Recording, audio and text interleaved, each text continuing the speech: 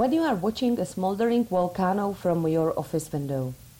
When I started preparing this blog, drawing a mind map, the keywords which started popping up in front of me were unlimited options as a trap, why we sometimes cannot switch off, escape from ourselves. These ideas, as well as the volcano in the headline, sounded a little bit depressing. But don't worry, I'm in a good mood and I will try to write down some of my ideas about these stories more positively. It's still summer, so I would like to bring some sunshine into this blog post as well. I was asked this year to be part of Silva Pichova's team of authors working on a book about career guidance. This book is mainly focused on teachers at schools, and its goal is to illuminate some new career challenges of the current world. Part of my chapters is exactly a summary of current topics, issues that we deal with in the area of our career lives in the 21st century, and which decisions we make and how we make them. I think it is quite clear that career decisions are now not just about writing the proper resume or which university to choose. Okay, these topics still count and most of us should deal with them sometime, but the scale of current career topics has been expanding on a broad scale. Now, I would like to say a little bit about these wider new career options. The unbelievable amount of variety in career options that has been growing so fast, mainly because of technological development, may have been the object of desire of previous generations, but it has turned into a big trap at the same time. No longer is it about my difficult decision at 18 of whether to stay in Jablonec, the city where I was born, or to move to Liberec, and a city 11 kilometers from Jablonec. And believe me, those moments were really hard for me and I struggled with them. Today, almost 20 years later, I laugh about them as I decide if I will work from Oaxaca in Mexico or from Prague or from Antigua, Guatemala, which are now my favorite spots for work in next month. I love to learn and get inspiration from some interesting people. One of them is, for example, Tomáš Dombrovský, working for LMC, the biggest job portals provider in our country, who is presenting some trends and visions about the labor market. I really appreciate, I cannot deny my sociology background, that his presentations are mostly based on LMC big data. But at the same time, I love to add the qualitative part, which is mainly based on my clients' work-life stories. Most of my clients are from Czech Republic or they are expats living and working in Europe. But I get inspiration as well from people I meet when I work abroad, usually in Guatemala or Mexico. For example, in Impact Hub, Antigua, Guatemala. There are dozens of ways of dealing with our career path nowadays, and the life stories mentioned above are just confirmation of this trend. I would like to focus on just one big, still quite new career topic that I like to observe, test and explore. And it's everything surrounding the digital nomad lifestyle. Digital nomads are usually people working remotely online in different areas of work. You have probably noticed the DN abbreviation. So we are not just talking about the all expats who have gotten a contract and work abroad. The specifics about the DN community are mainly defined by their lifestyle and the way they harmonize their private lives with living abroad. So, what do these people do for a living? They most frequently work in the jobs directly connected with internet development. Online marketers, UX designers, developers. But nowadays, it is also, for example, a girl who works as a nomad insurance agent on the phone, or a guy who started shipping business from one country to another. Or it could be people who rent their Airbnb flats remotely, or they do business online. And I can bet that even you know somebody else with some type of remote work.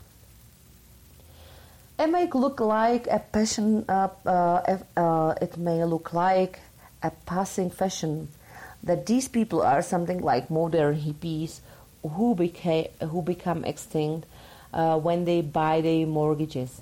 But check out, for example, one article of Peter Levell's presentation, which is named "There Will Be 1 Billion Digital Nomads by 2035," and look at how he plays with the extrapolation of variables.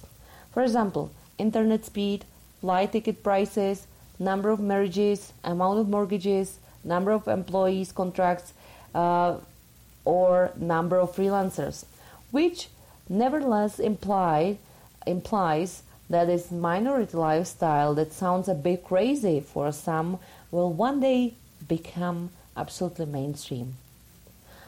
At the same time, I see in my practice that more and more interesting projects which you can do in a remote way are appearing every year. In many cases, it's hard to imagine that these projects could be done remotely. And we are not always talking about freelancers. Among digital nomads people, you can find employees or employers with teams. And it's about business as well as about the non-profit sector of the labor market. I don't want to write the millionth DN blog. For Czech speakers, I recommend, for example, articles about this topic written by Dan Tržil, a typical DN who was nomading for a couple of years in Asia and Central America. Actually, we met first in Prague and then in El Salvador. What I want to emphasize is how do I see these DN working opportunities as a career coach. Of course, it's great to listen to people from all over the world and their stories, and then have the opportunity to resend them to my clients as an inspiration. It's great to see their it's really possible reactions and the energy to make their own change. I love to transmit this inspiration and energy. This is one of the reasons why I kicked off the concept of new great career retreats for next year. It calls Zen and Surf Your Career for those who are standing at important life-work crossroads and need to get some distance of their situations, and literally geographically as well. But it's necessary to work consciously after you clarify your visions with the risks and new topics which these new opportunities bring. Simply, it's good to watch this phenomenon from different points of view, because there are pros and cons everywhere. So let's start with DN career pros.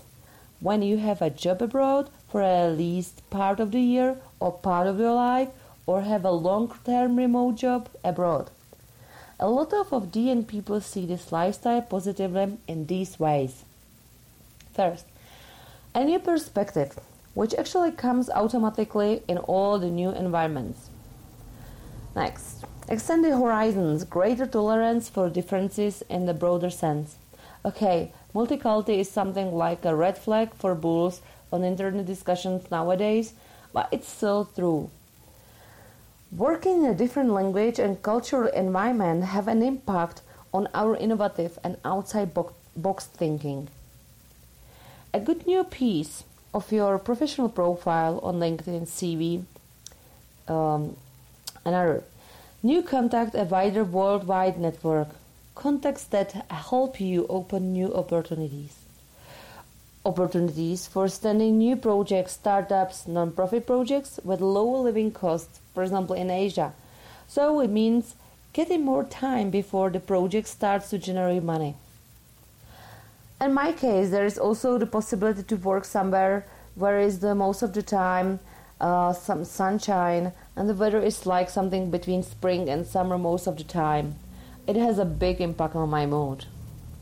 This is also linked with the opportunity to work outside in a fresh air and close to the sea.